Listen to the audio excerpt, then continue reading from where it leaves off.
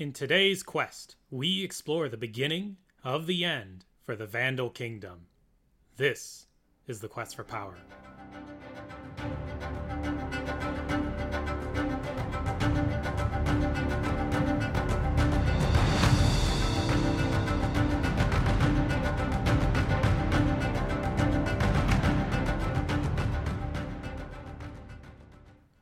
Welcome back to the Quest for Power, where we are ranking and reviewing all of the European monarchs from the early Middle Ages to World War I.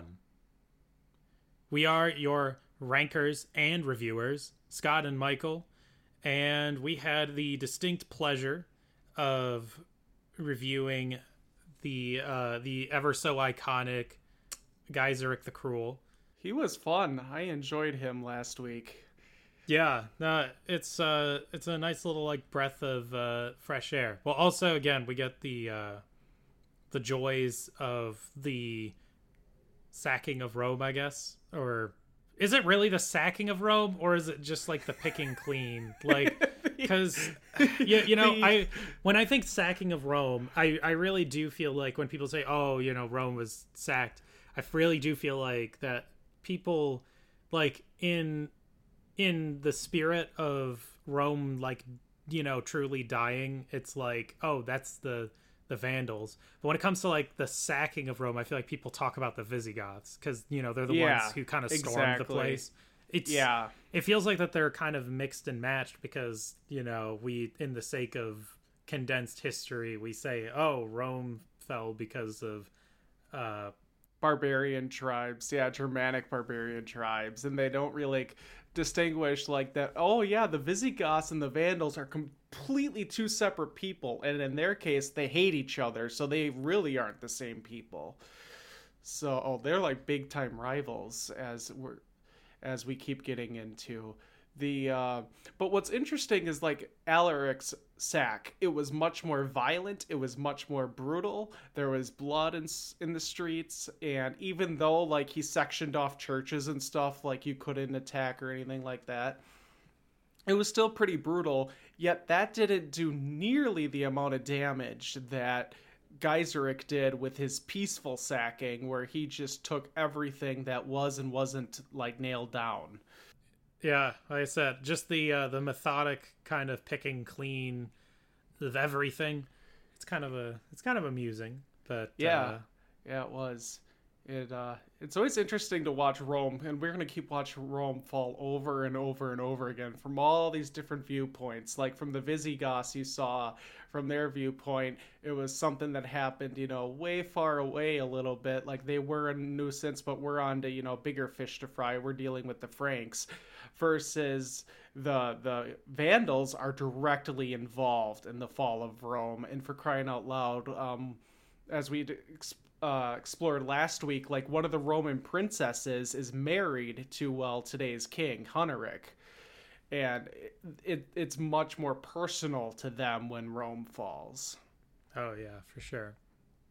So, but in order for us to not fall like Rome, we got to improve. Yes, got to do what Rome didn't. We got to improve. Got to get better. How do we do that? Easy. Podchaser. Give us a review. We crave feedback. Give it to us. Podchaser.com. Or you can give us an email, at which some point Michael will give us the actual email, as he does in every episode. I'll give it to you right now. It's questforpowerpod@gmail.com, and we will read every 5-star review from Podchaser at the end of the show. So if you want to talk about something directly live on the show, you can go ahead and leave us a 5-star review. Otherwise, if you email us and I find it like interesting enough alone and just that, we'll discuss that too on the show. We are about to have a whole host of kings where we may need something else to talk about, because we are at the top of the roller coaster. It's like the top thrill dragster, I think, at what's Cedar that? Point. Cedar Point, that's it.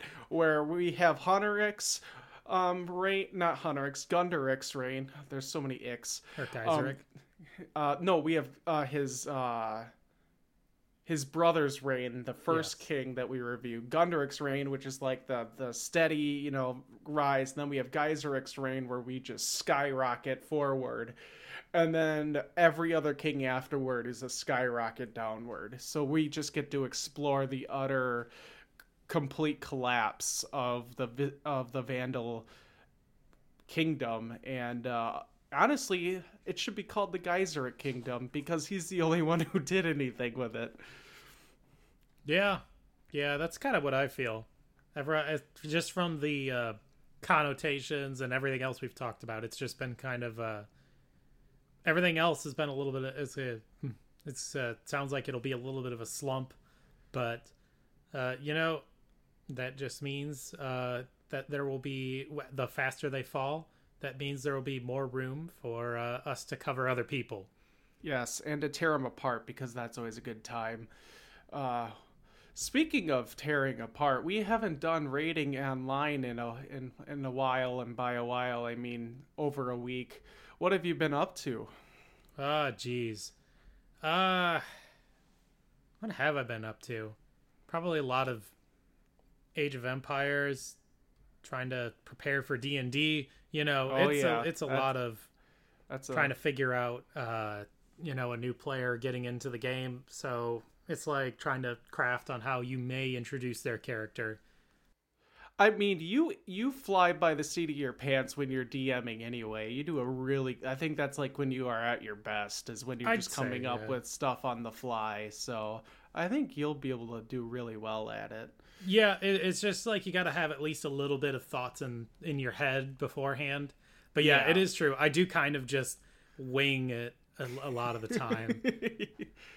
So yeah, which makes you a perfect co-host for this, where I have to, meticulously go through the sources and everything, and then you just wing your reactions and such. Yes, yeah, that's right. I've been training my whole life for this very moment. This very moment in time. Alrighty, speaking of sources, we have once again Jourdain's from the Visigoths' point of view, and we will continue to have him for quite some time, anytime the Visigoths are involved, because he must exalt them and tear everyone else apart. And then we have Victor of Vida, who is a contemporary historian who wrote in detail about the persecutions of the Catholics under the Vandals.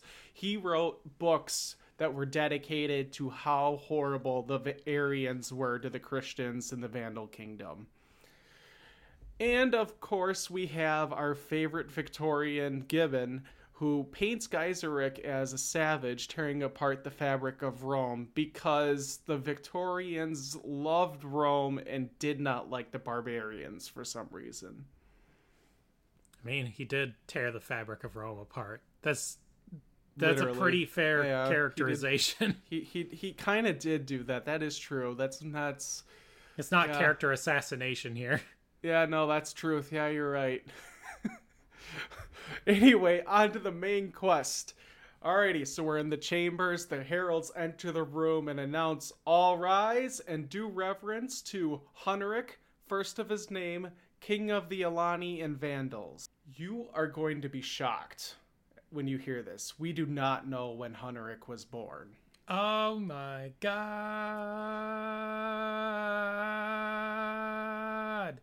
Yeah.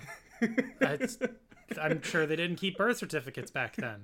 No, they didn't really care about who you were before you became anything. His father, as we stated in the last episode, was Geyseric the Cruel, who built the Vandal Kingdom that Huneric now rules over. And I don't think he will ever amount to anything like Geyseric, which is always, every time we have a great, magnificent leader, their children that come after are always just a huge disappointment. And I know we're really setting up for a wonderful episode, but don't get me wrong, the disappointment is fun to go through. Yeah, that's what the rating system is for. Like, of course, it's the highs and the lows that make for a good time. That's why we like roller coasters, the up and downs. Well, you like roller coasters. I do don't not. Like roller I do not. I like water coasters. Those are fine, but not actually roller coasters. Those terrify. I hate heights. Yeah. I'm fine with heights. It's just something with roller coasters. I don't like the drop. I can go twist and turn all day long and go really fast, but It's going up. I hate going up. oh, that too, because you know you're going down. That's the Nah, problem. once I'm going down, it's usually fine. Like Oh. I've been on at least a couple roller coasters, and it's just like it's the tension. I hate it. Oh, yeah, yeah. I can see that. Like I said, well, and also Yep. it's like heights, right? Like it's going up. Like when you're going down, you're like, yeah, ground. That stuff's safe. It's where the good stuff is, you know? You just don't want to hit it at a very high rate of speed. Yeah. But yeah, I say I've been on a couple like rides here and there, and it's like I think the most miserable ride being like the Tower of Terror. That sounds. Yeah, I've heard about that where it's the just seat belt was the loose. drops. Ooh, no. Yeah, thank so you. like when you were going down, I didn't remember just lifting off the seat, and I was like, "Oh, this is awful." Like I No, feel like I'm thank hanging you. on for dear life. Oof. Apart from that, like it might have been kind of fun, but like it was literally like going up because it's all in. It's pretty much it's all indoors. It's it's an indoor ride. Oh, okay. There is some views that go outside, but like for the most part it's indoors because you're supposed to be in an elevator shaft is the idea. Oh, got it. So it was basically the thoughts of like going up were like, here we go again, and then going down was shit, and then you'd hit the bottom. I'd be like, ow, and then like that kept going on for like I don't know what felt like 5 minutes or You something. didn't like tighten the belt or anything when you were I finally on the couldn't. ground? Oh, Yeah. Oh, that would be terrifying. I would be losing my mind. Yeah, I was not having a great time. Thankfully, I think I had like a little like handhold that I could kind of like try and like anchor myself with because I was like, man, this is a rough ride. I mean, the closest I can come to that is we were hiking or backpacking in the Rockies, and I almost fell off. I didn't almost. I did fall off like a cliff area when I was looking for the path, and turns out the path wasn't there. But thankfully, I had a rope tied around me, and the people caught me. But yeah, that wasn't fun either. That was kind of terrifying. So Never again. yeah. So, all right. Well, back to Huneric. Yeah. We're talking about our awful falls, so let's get back to Huneric's fall. Yes, exactly. We know he has a mother, but that's about it. There's no knowledge of her name or history anywhere. The Vandals didn't seem to really care for women, except for there's one queen down the road that we'll talk about, but that's because she causes problems for another king. So, I mean, they just were worse than the Visigoths. At least with the Visigoths, we got names. Anyway, his father in 435 sent him as a hostage to Rome as a pawn in some sort of agreement between him and Rome. So, real good fatherly figure, That's stuff to look up to. I'm sure he was at least taken care of somewhat well. Yes, hostages sound a lot worse. I mean, they were bad because if your father did anything rash or anything, your throat would be cut. But for the most part, they were like part of the court. They let's put it this way: their life was way better off than a peasant who had to work, day and night in the farms for like little to nothing. Oh, yeah. Well, apparently, Geiseric did not act harshly enough because Huneric made it through. He lived long enough to make it to this episode, so... I wonder when he was released from Rome, because it makes it seem like he was in Rome at the time when Geiseric was coming to, dethrone person we're about to talk about as Maximus. And I don't know why Maximus, he must have been so afraid of Geiseric that he just decided to run off, that he didn't, slay his son as like retribution. I guess. It feels like Geiseric's a guy who wouldn't stop if his son died. No, I think if anything that would just... maybe that was to save the city from not being murdered, because I bet you he would go full Genghis Khan if his son was killed as part of a prisoner. Yeah, probably. And so maybe that was more of a population thing. Anyway, as we have discussed in 3 episodes now, maybe 4 episodes, I think we talked about it even last week, he may have had a first marriage to the Visigothic princess, who is the daughter of Theodoric, who also Jordanes did not deem worthy to have a name.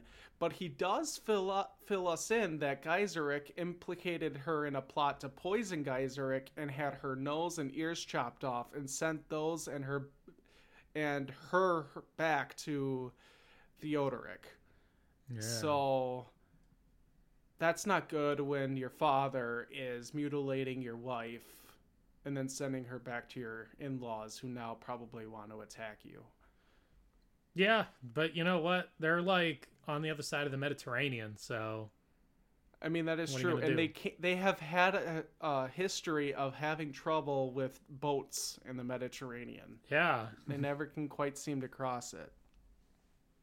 Yeah, it's kind of a safe bet. I don't honestly, with them being so far apart, it kind of does feel a little silly to have the marriage in the first place. Yeah.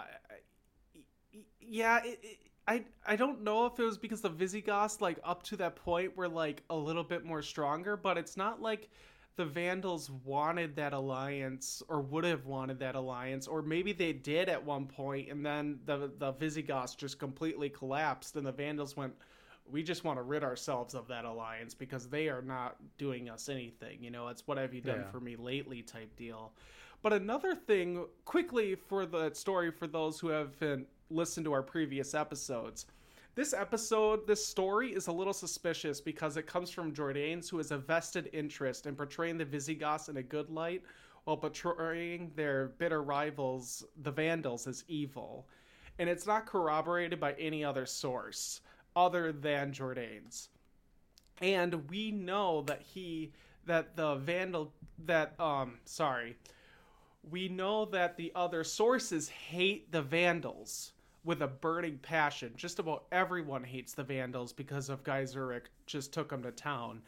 That they would have included a story like this. And I believe I was also hearing this on a different podcast, but it seems like the cutting the ears and the nose is like a common trope in stories because apparently it happened in one of the Viking sagas.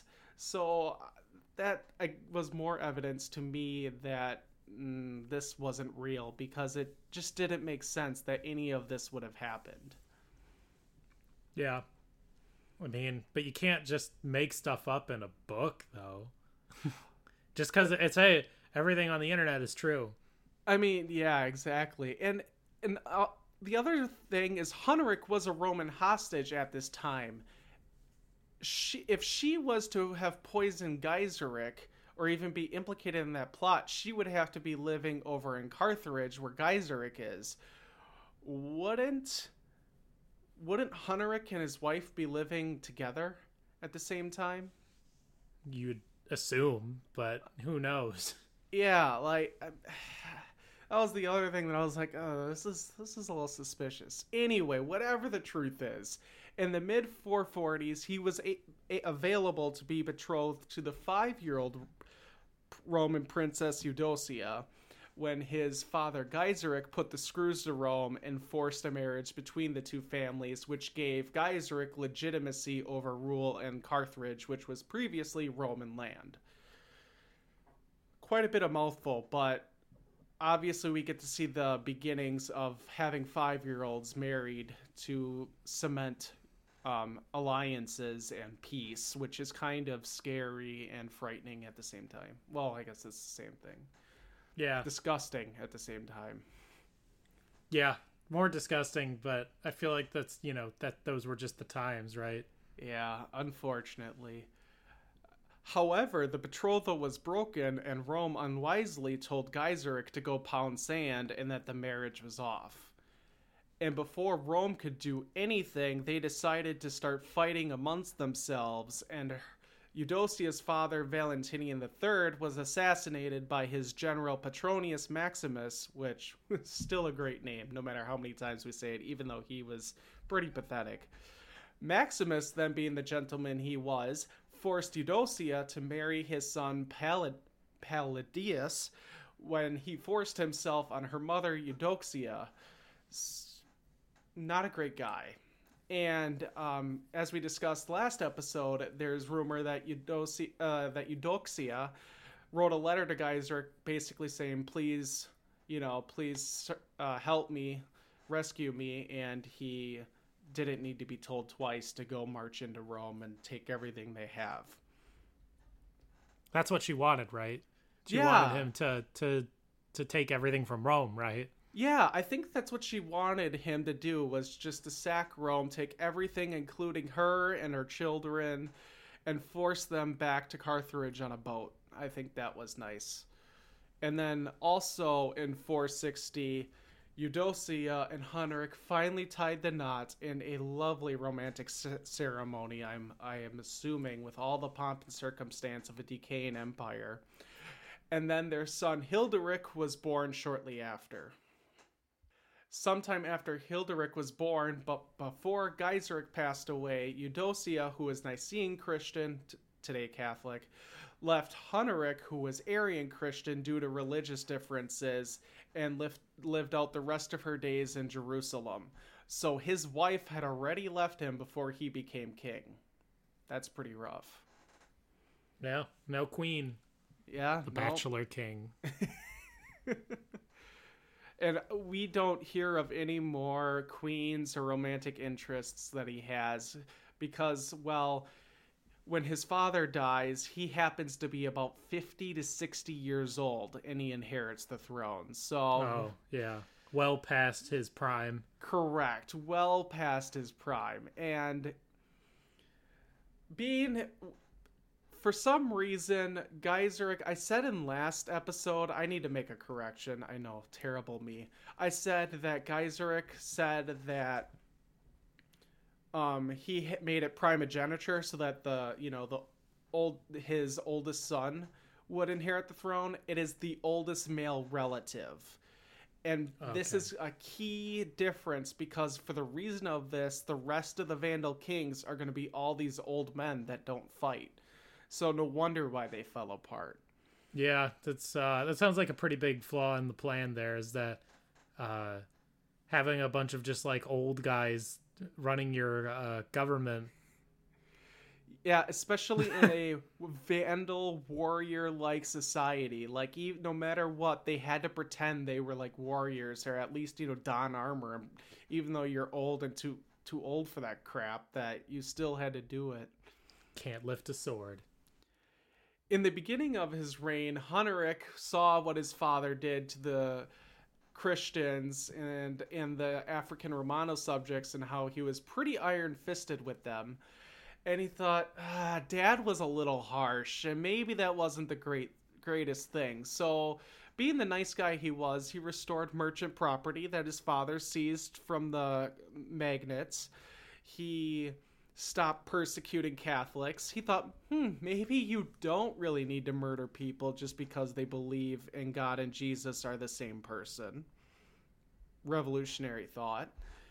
And then he allowed for the election of the position Bishop of Carthage, which was vacant for over 24 years because Geiseric was not about that life. It sounds like he's inviting a bunch of dissidents into his. Yeah, exactly. Like, step 4 of your reign was, eliminate your enemies before they eliminate you, not invite them in. Well, maybe something snapped, or he realized why his father was the harsh ruler he was, because all of a sudden, immediately, not immediately, it was sometime after the bishop was elected, he just completely snapped. He banished all the Catholic bishops back to Corsica. He started persecuting the Christians with renewed religious passion, really went after them this time. And then he confiscated the property that he basically returned to the merchants. Yikes. What caused him to flip like that? Did he remember a fight with his wife over religion or something? Yeah, it really does feel like he's just projecting a lot of that to get all Freudian here, feels like he's projecting a lot of that onto his governing, but either that or he came to his senses. It's like, this large political body, religious/political body, may not be in my best interest. Yeah, yeah. And Christians weren't the only ones he despised. He persecuted a group called the Manichaeans. Scott, have you ever heard Manichaeism? Sounds familiar, but I couldn't tell you a thing about them apart from the fact they're a group. It is very complicated, and someday maybe I want to do a deep dive and research the hell out of them. And them and Zoroastrianism, both of them are fascinating to me. But according to Wikipedia, so God's law, Manichaeism focuses on the struggle between a good spiritual world of light and an evil material world of darkness. And between those two, I don't know. You have what is today. I don't know what it comes, but it comes from Mesopotamian religious roots, so the dawn of civilization. Yeah. And the Gnosticism, which were the Gnostics there's many books that were left out of the Bible, and some of those were called the Mysteries of the Gnostics or something like that. I may be butchering this, but I remember it was something like that where they believed some of what Christianity said, but not everything.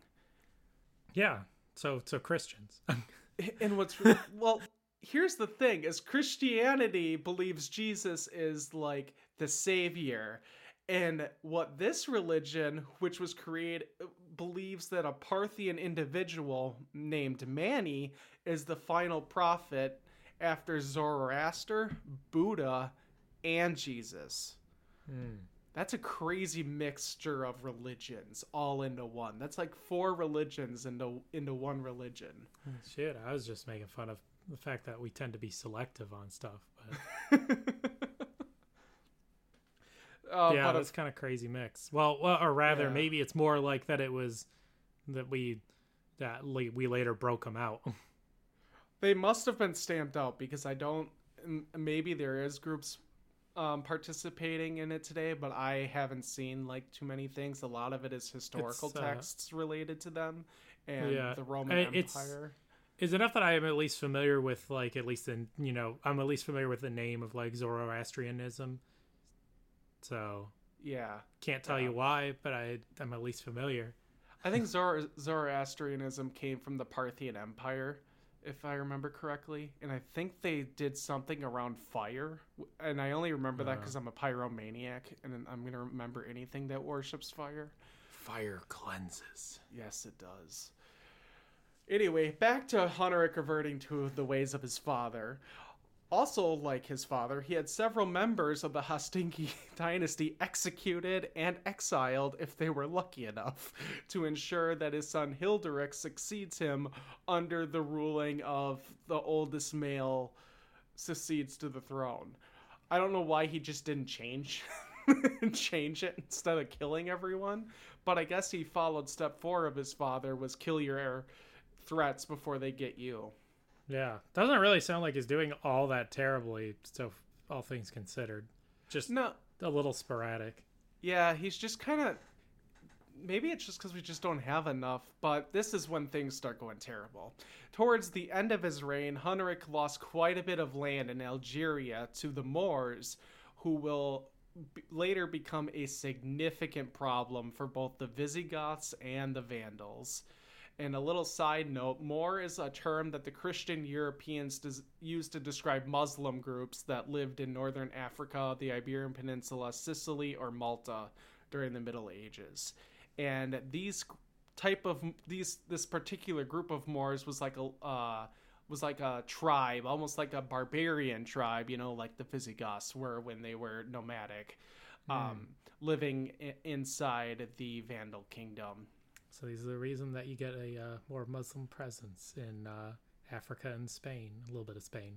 Yes, yeah. I think we eventually will cover the Muslim Caliphate, in which we'll really get an in-depth view of how all of that presence comes in, and basically why we have the issues that are going on in the Middle East is basically because of the Crusades and all of that other nonsense that's been going on since medieval times.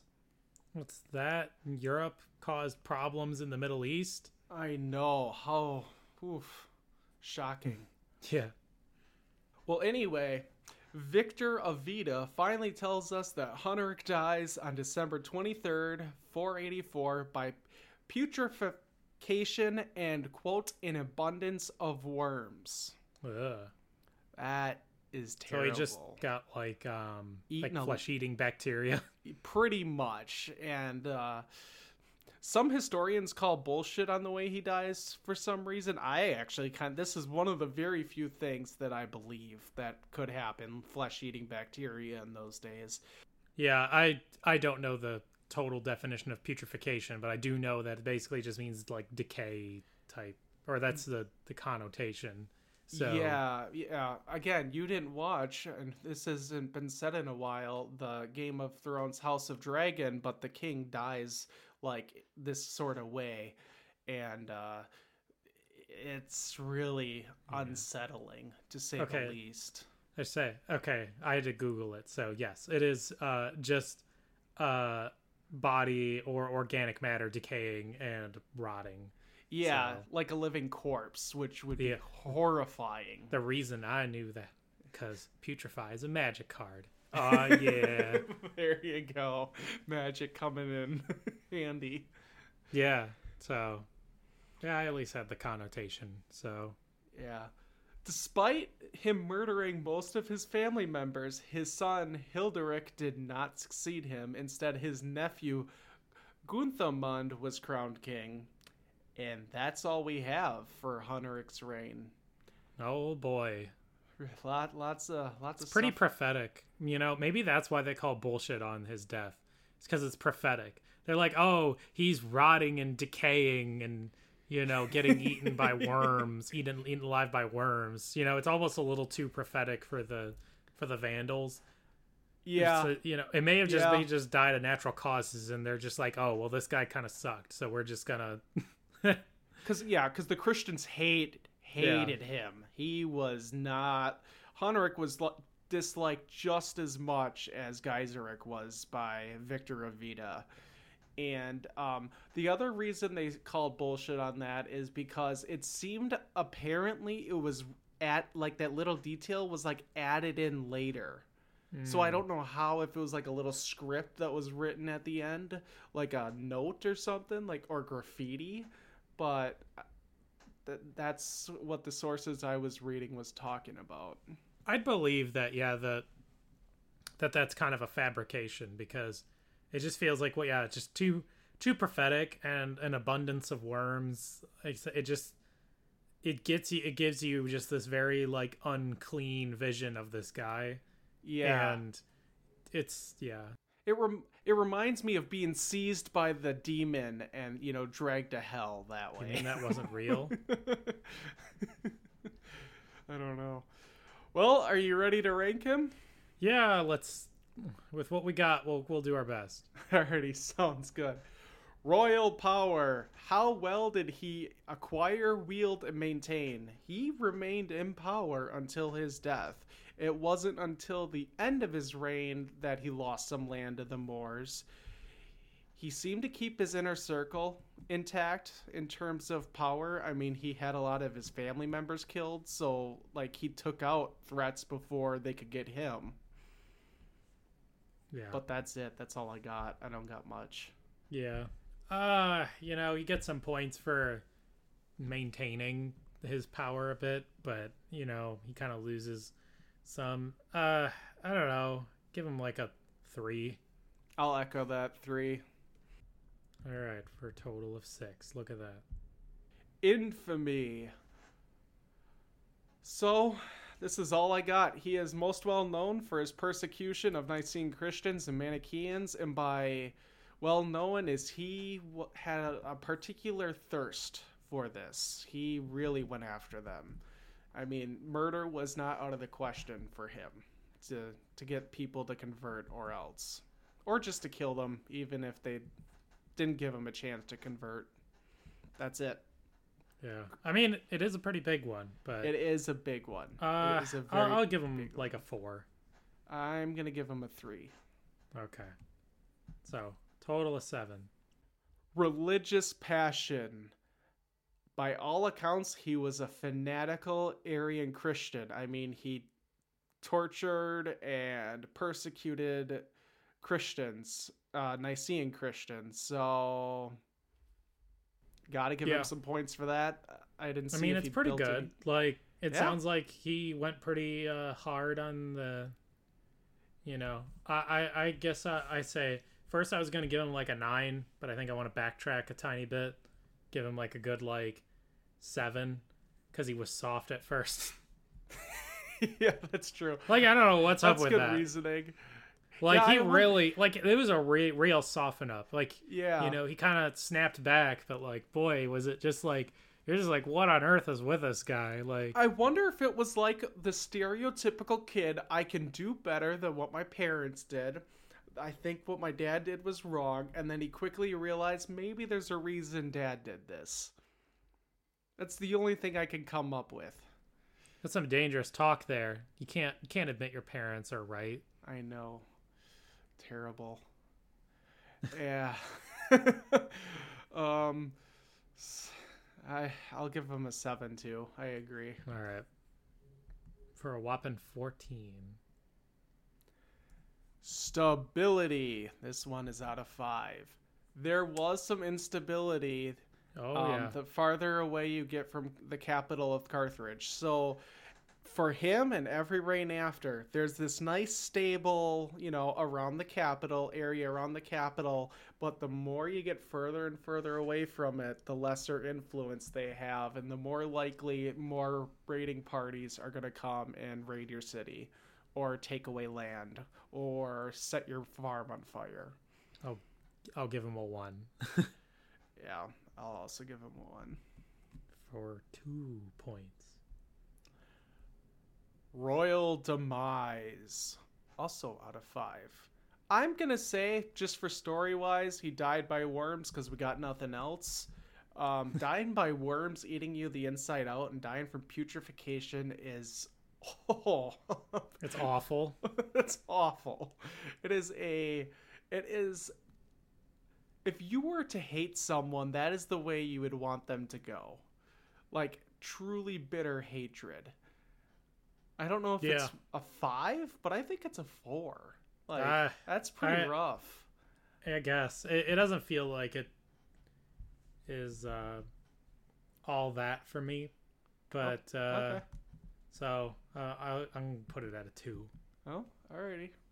So, 2 and 4 for 6. I think for mine is I actually got to see it on Game of Thrones and was, saw it for an entire season. So it was just kind of like a slow, agonizing death. Yeah, like usually when it comes to stuff like that, depending on where it is, usually your best recourse is amputations. Like that's about as good as it's gonna get for you. And like, from my understanding is that oftentimes, even in today, that like amputations are like that is that can be a cause of amputations, is things like flesh-eating bacteria and like just things where when your flesh begins to rot, that can often be your recourse. So no fun. No. Kind of yuck. Horrific. Yeah, even I think if you get frostbite bad enough, you have to get amputated. Yeah. Well, that one's like, a little different, right? Because that's like you just getting frozen, but like, you can't, one, like for a lot of like flesh-eating bacteria, sometimes they can, you'd think with like a lot of today's modern medicine, they'd be able to like kill off, like, kill it all off or something, but we're not always there. And then there's some stuff that's just resistant to antibiotics and things. Mm-hmm. So the joys of stuff we'll have to look forward to in the future as more and more things theoretically become resistant to antibiotics. Yeah, I'm not looking forward to that. I think the era we lived in is going to create some pretty nasty superbugs that are going to haunt us in the future. Alrighty, so for Dynasty, I got some new information. It was said he was a patron of public works and art. So that's kind of cool. Today's Roman ruins of Hadrianum was renamed Hunericopolis, replacing the name Honoriopolis after Honorius. And then later, it was renamed Justinianopolis after Justinian wiped out the Vandals. Spoiler alert. Yeah. So, Gasp. so I mean, he kind of had something. He had a city named after him for a hot second. Till the next guy. Yeah. His and Eudocia's son, Hilderic, does end up reigning despite not succeeding his father directly. So, he's also got that going for him. Not much to go with. Yeah. But you talked about coins last week, so I was proactive and I found a coin minted in Carthage during his reign. So, if you want to take a look, we'll post these on Facebook. Kind of horrific. Yeah, I'm not sure what that picture on the left. I mean, I know what it's supposed to be. I guess it's a person, but and wearing a helmet and some armor. Yeah. But and there's like some like leaves stamped on the edge there. Yeah. Yeah, I'm not. Yeah, kind of. It's not great. It's not great, but I don't know. It's surprisingly good though. Although I would never be like, oh, that's our. Lord, I don't know, Geiseric the Cruel. Yeah. Well, that's supposed to be Huneric. I think each king. Is it? Yeah, each king stamps their face on it after the next one passes. So for each like successive king, I found like coins for each of them, and they're basically kind of the same, but kind of not. Yeah, I mean it's pretty fair, but. So look, what is this coin made out of? Lead. I think this one is lead. A later king is going to reform how the coinage system, and that's exciting stuff. Because usually you want to use softer metals, and lead was used for a great many things due to its softness. I don't know what this particularly was, but they also wanted to use it out of, precious metals, so it was actually worth something. Because if you debase the currency, that's how rapid inflation goes. Yeah, but... Alrighty. So how much do you give for all of that? 3. I'm going to give him a 2. Yeah. Alright. So, for 5. Alrighty, how many is that out of total points? 20 and 20 for 40. Ooh. It evened out in the end. How the mighty had fallen. 40's not terrible. It's not 0 or like 20, but it's not great. I think he did well in the religious and the infamy for the persecutions. Those really gave him the amount of points. His saving grace. His Hail Mary, if you will. Was his Hail Mary enough? Will he be raised to High King, reduced to a pathetic lesser lord, or burned at the pyre? Hell no. His Hail Mary was not enough. No, it was not. I think burn him. I set him on fire. Get him out of here. We're done. Persecute him like you did with the Nicenes. Get out of here and take your plague with you, or flesh-eating bacteria. Yeah, we need to burn the flesh-eating bacteria so it doesn't spread. Get out of here. Well, you got anything else to say about Huneric? He was kind of a dud. He was kind of a dud after we had the wild ride of Geiseric, who's going to have to sustain us for a hot minute. Yeah. Marries a Roman princess and loses her too. Loses the whole. I didn't even think of that. Yeah. So loses her. angry man takes strife with religious ex-wife out on populace. That's a great one.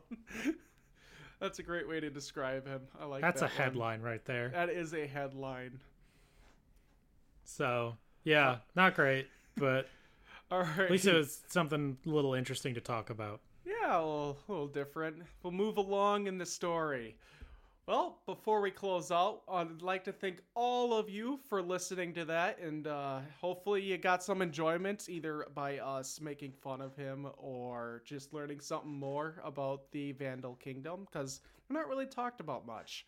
And referring our podcast to your friends and family, every new listener is going to help build our little village into a great big kingdom. As we have said at the top of the show, if you want to expand your influence, be like Geyseric and not like Huneric, and have your thoughts spoken on this podcast, please go to the Podchaser link in the show notes. Really easy. Have it right there for you. Click follow. Give your favorite history nerds 5 stars. If you don't want to give us 5 stars, that's okay. It just hurts our feelings a little bit. And then tell us who your favorite king or queen is if you got nothing to talk about and why they fascinate you.